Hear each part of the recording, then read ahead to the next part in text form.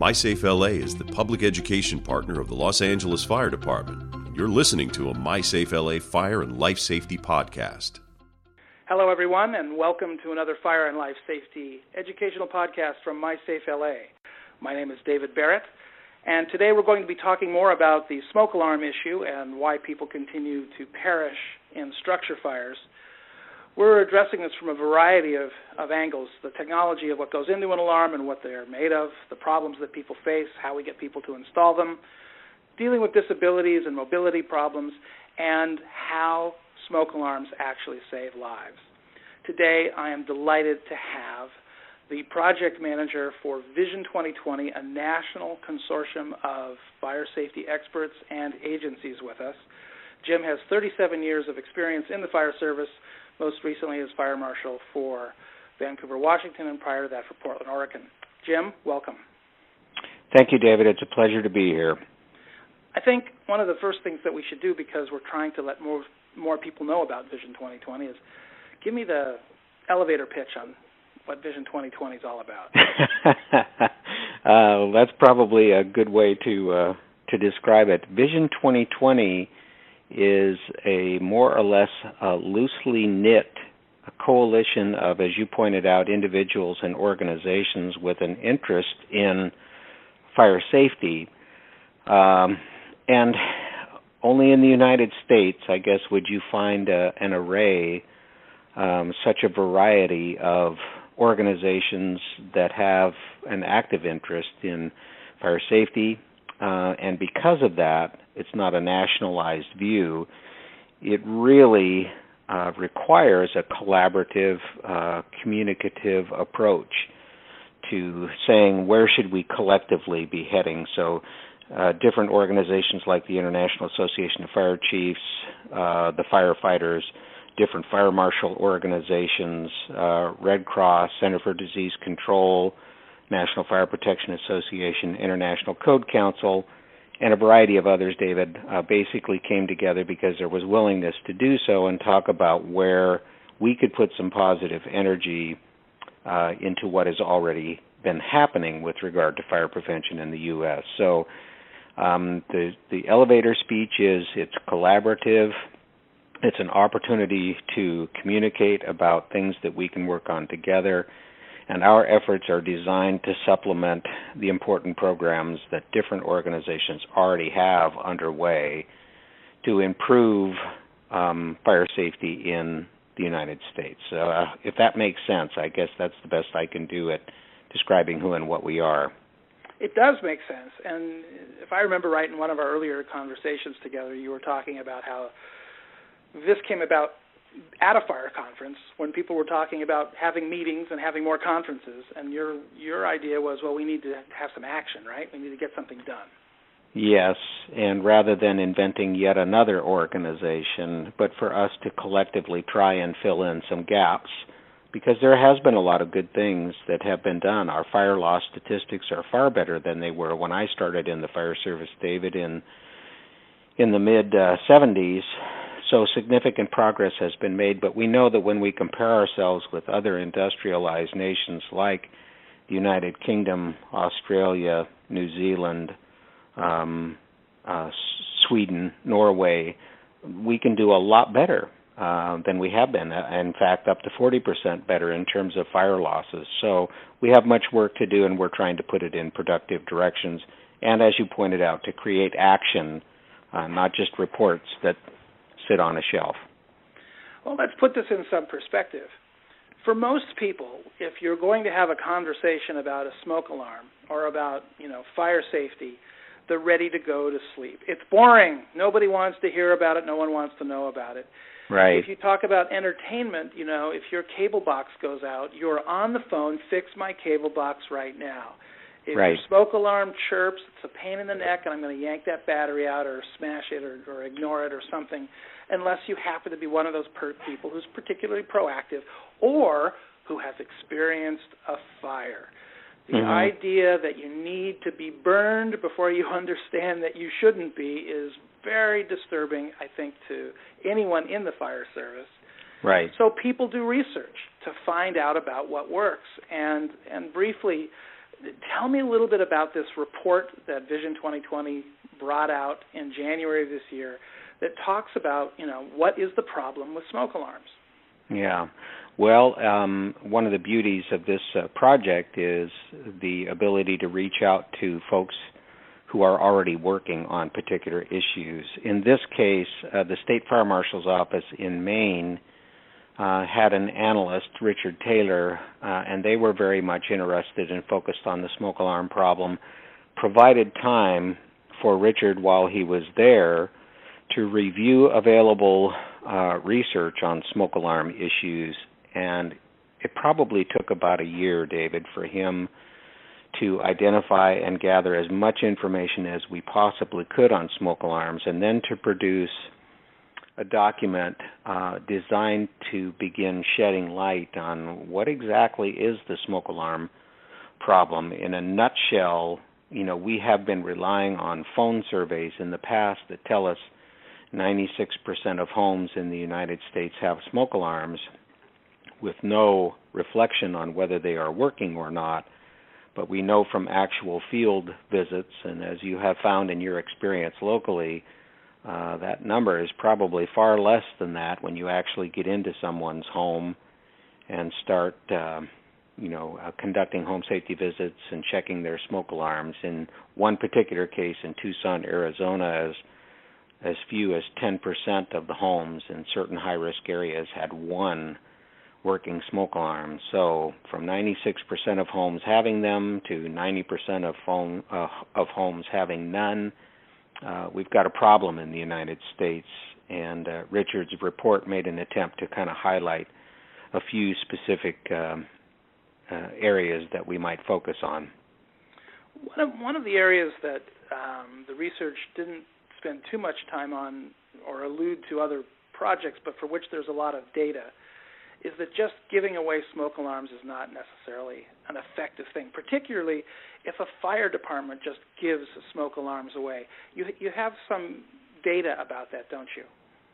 We do have some data, some reports that have been done for Johns Hopkins University. Center for Disease Control had a program for smoke alarms for several years, smoke alarm installation efforts for several years. We have some information from that.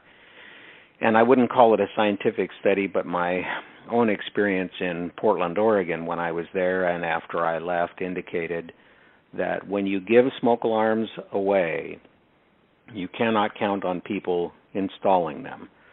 So people like things that are free, but converting that into they are important enough for me to take the time and install them is a different matter. In one particular case in Portland, right around 50%, David, of the homes where smoke alarms were given away that actually ended up installing them. The next level of that, if you want to go into that a little bit, is once they are installed, 6 months later, how many are still operating? And I have an anecdotal example for that as well. Let's hear it. Share it with us. The best thing that I can think of is Tualatin Valley, Oregon. Their fire department there outside of Portland was very aggressive in multifamily occupancies. So you have owner-occupied issues, you have rental issues with landlords and tenants, etc. Regardless of that, Tualatin Valley went into some apartment complexes and identified that about half of the smoke alarms were not working. They replaced non-working alarms, regardless of the landlord's responsibility, and made sure that the apartment complexes were up to 100% coverage. 6 months later, they went back in and had identified that 50% of the smoke alarms had been disabled again. And when they investigated, they found that the problem was the tenants thought if they had a nuisance or a false alarm, that they could be evicted from their apartment. When Tualatin Valley ended up working with the apartment managers and basically changed the paradigm and the rental agreement at the same time, they told people up front, you will not be disabled if you have a nuisance alarm. You won't be evicted if you have a nuisance alarm. You will be evicted if you disable your smoke alarm. So they changed the paradigm, and that, I think, is a part of the core of what Richard Taylor's report is trying to point out. On one level, we know that giving smoke alarms away is not the best methodology, and even when we get into homes and install them, it's not necessarily a matter of those smoke alarms are going to be working 6 months or a year later. There's got to be an educational component that goes along with that, and perhaps a different look at the smoke alarm technology entirely that would reduce that nuisance alarm. That's also part of what Richard's report was trying to get at. When you're in an urban environment like Los Angeles, and we have 4 million residents approximately, and probably as much as 1 million visitors at any one particular time, when a lot of people die in a short period of time, in this case 8 people have died in the first 6 weeks of 2014 in single-family structure fires, and within those fires, not one working smoke alarm. In fact, only one structure had a smoke alarm, and it was disabled. So that creates, an uproar of, fear and concern, and what do we need to do about that?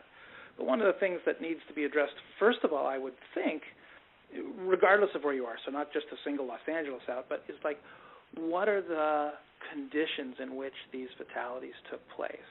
Mm-hmm. And, we've unfortunately had some children involved in these fatalities, but typically we're finding statistics related around age, mobility, and perhaps hoarding, pat rack kinds of conditions in some of these homes.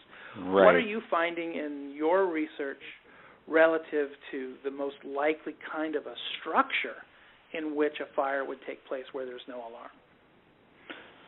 Well, I don't think you're any different than really any other place around the country. And I need to preface it by saying we still have data collection and analysis problems in the United States, David. So we get enough information to do some educated planning, but there's a lot of gaps that need to be filled in that arena as well in order to answer the questions that you're talking about. And that is not just whether a fire occurs, but why it occurs, and as important, who is involved.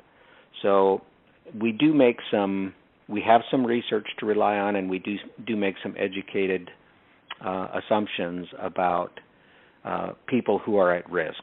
So if you start off with that slice, the first thing is where people live. That is no shock to anyone. Fires occur far less frequently in industrial, commercial properties. You can't afford to ignore them because of the extent of damage that can occur. They occur less frequently, but sometimes the damage is more than collectively your residential fires combined. So we're talking about enforcement. We're talking about in the commercial environment, right. Your commercial and industrial inspection enforcement through the fire marshal's office of whatever city is what's making that difference. Right. So one fire, and $30 million worth of damage can skew your local statistics, where 30 fires in residential property wouldn't come anywhere close to achieving that. It just means that you have to have a balance, David, in your approach of how you're handling it. But if you're going to focus on where people are being injured and where they are being killed, it is very obviously on residences where people live. And if you start breaking that down, probably the highest correlating factor is income level. So between income level and age, where you already pointed out the mobility issues, and then there are things like elderly people living at home or aging, populations that are aging, living at home, getting more forgetful. There's a combination of factors that point to a higher level of risk, and low income being one of them. So hoarding, that type of behavior is certainly a contributing factor, but I think probably the highest level is age and income levels, and then the final one would be race, ethnicity, some populations having higher levels of fire incidents, which is a combination perhaps of cultural attitudes, but also income levels. So is that answering your question? Does that give you an idea of where fires are occurring nationally? It does. And of course, it creates, or it describes a potential paradox in that those most likely to be in need of a smoke alarm are perhaps, A, least likely to be able to afford it when compared to other things that they need in their daily lives. And right. Secondly, if someone was even to offer to come into their home and install it, they're probably the most likely to want to be left alone. Yeah. So we have kind of this catch-22 situation. How do we break through? How do we make certain that we can, make a difference? I mean, I can just from my perspective share one aspect, which is by keeping not only smoke alarms on first responder apparatus, but information cards, just like the police would have. Right. When you respond in Los Angeles, for example, we have 85% medical responses out of approximately 1,100 to 1,200 incidents a day, 3,500 pieces of apparatus moving a day, 500-plus people transported to hospitals a day. So we're in people's homes throughout Los Angeles and in some of the most at-risk homes every day. So when right. you see something, when a firefighter sees something in a home, there's no alarm or something else, it's a perfect opportunity to very easily make that adjustment.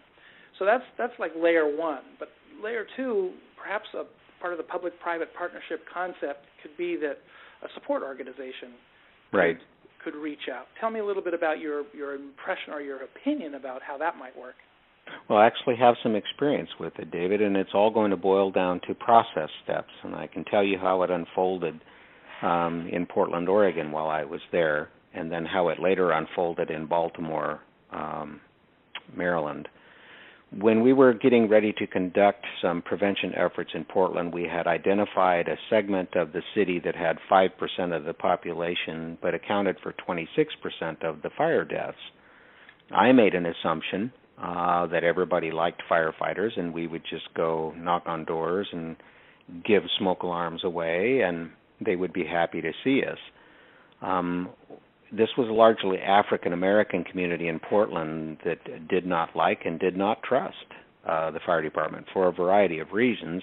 When we conducted our market research to determine what would in fact be reviewed and received favorably in that part of the city, they came back and told us we had no credibility with that segment of the population and we needed to work with other organizations that did. Many of them faith-based, David. In this case, Albina Ministerial Alliance was one of the principal partners. But the process of identifying who was at risk and what were their attitudes towards fire safety, what were their attitudes towards the fire department, led to that public-private partnership that you point out, where we ended up having 200 volunteers trained to go door to door, talk with people, install smoke alarms, etc. And from my perspective, it was the fact that they were involved in decision-making that led them to the conclusion, we own this problem. This is our problem to fix, and the fire department is going to help us fix it. It is not them coming in and telling us how to run our lives. That program produced measurable results over a period of time where prior to that effort they were experiencing 3 to 5 fire deaths a year to zero for many years following that. And I think it's not just because of the smoke alarms, but because they owned the problem and raised their awareness level. And we gave them some education on how they could prevent incidents from occurring in the first place. Now, that's a long-winded wind-up to the exact same process was used in Baltimore, Maryland. So you identify the area, you identify the people, and then my definition of market research is basically qualitative, going out and talking with people about what's going to work and what's not, and they found just the opposite, that folks in those communities were more concerned about their neighbors and feeling threatened, and the only people that they did trust were the fire department. And so it ended up being that the fire department had to do the visits and had to knock on doors. Now, variations of that occur everywhere, David, but if it's making any sense, some cases, will lead to very different paths if you follow the process steps involved. I have been able to find that nationally, in many cases, partnerships with different organizations leads to much higher credibility with your arguments, and I think that there is that fundamental piece of having people own their own problems and be involved in decision making to resolve them is a process step that garners participation long term. One other topic before we wind up our discussion today, and I think it's important to cover this with you because of your experience as a fire marshal. When you first came into the fire service, maybe a little bit after, but generally the late 70s, early 80s, the time from ignition until flashover in a typical room, a single room within a structure, was about 15 minutes. Those rooms were, included wood and glass and steel and paper. Today, we have so many plastics and synthetics that ignition to flashover could occur in as little as 3 minutes. And what happens after that is kind of a deadly cocktail of poison. Mm-hmm. Tell me a little bit about how that changes the importance and urgency of having working smoke alarms, because I would tell you right now that in most of the fatality fires we're experiencing, people are being killed by the smoke, not by the flames. Right. That has been the case since I got started, and that's why I like your themes down there, David. Fire burns. Our theme of fire burns, smoke kills? Yeah, absolutely, because it's true. Most of the people who die in fires aren't killed because of burns. Most of them die from smoke inhalation. And as you have pointed out, that's even worse today than it was back when I started. And ironic, when I first started, we were still dealing with balloon construction where there were no fire stops, and a fire would begin at the bottom and go all the way to the top before you knew it. More modern construction techniques help to mitigate that problem, but leap forward to the last 10 years where you're talking about greater open space, open floor plans, where the fire is not compartmentalized, and then you've already mentioned it, all of the materials that we place inside means that a fire can progress much more rapidly than it did before. In fact, one guy from Underwriters Laboratory actually presented it as it's not your grandfather's fire. It's not. It burns much more quickly, so you have less time to get out than you think, and that is why smoke alarms, as you have already identified, are so critical. But what we also find from this research and what we've been doing in other areas of the Vision 2020 project is that people don't think it's going to happen to them. And I think there's another level of it too, David, that's important to note, and that is the right kind of technology that's going to make a difference, because I used to feel like the biggest problem with regard to smoke alarms was having the kind of technology that would provide you with the earliest alert, whether it's a slow smoldering fire or a fast-moving flaming fire. Ionization or photoelectric alarm technology would give you generally a quicker alert. I'm beginning to think that the larger problem is the fact that nuisance alarms are causing people to disable their smoke alarms when they do have them, or not to have them in the first place. And so I think it's a combination of educating and finding the right technological balances for which type of smoke alarms work best in which setting to minimize those nuisance alarms problems. We're never going to get to the point where a smoke alarm is as important as somebody's, Blu-ray player or their air conditioning. But we can provide greater utility than we have in the past, I think. Well, and you've just touched on one other technology issue, which is Blu-ray is almost obsolete and everything's almost downloaded. But smoke alarm technology, while it needs to advance, is still a basic fundamental process, just like having a telephone. Yeah, I guess I dated myself, didn't I, David? A little bit, but something. I think the way in which you've dated yourself is with experience, and it's experience that's going to help lead the charge relative to these issues, because, frankly, the most basic fundamental response is just give them away. And what we're learning is that that's not the best and most effective way in which to mitigate the danger of people perishing in structure fires, whether they be multiple occupancy or single-family dwellings. We're out of time, Jim, but, gosh, it was just terrific to listen to your observations, experiences, and anecdotes. This is a very important topic, particularly for those members in the fire service, in the public community, as well as residents and visitors in LA. We will be addressing other issues in upcoming podcasts, including mobility and some of the technology issues. Why are there so many different kinds of alarms, and how are they used? And Jim, once again, thank you so much. MySafeLA is proud to be building a relationship with Vision 2020, and regardless of where that goes, we think you're onto something important, and we wish you the very best. Really appreciate that, David. Appreciate the opportunity, and it works both ways, especially, just so emotional for the tragedies that are occurring there in L.A., and appreciate the level of passion that you bring to the table in addressing it. Have a great rest of the week, and let's all stay safe out there. This is David Barrett for MySafeLA, hoping that you tune in for our next Fire and Life Safety podcast. Take care. You've been listening to a MySafeLA Fire and Life Safety podcast. MySafeLA is the public education partner of the Los Angeles Fire Department. Visit us at mysafela.org and lafd.org.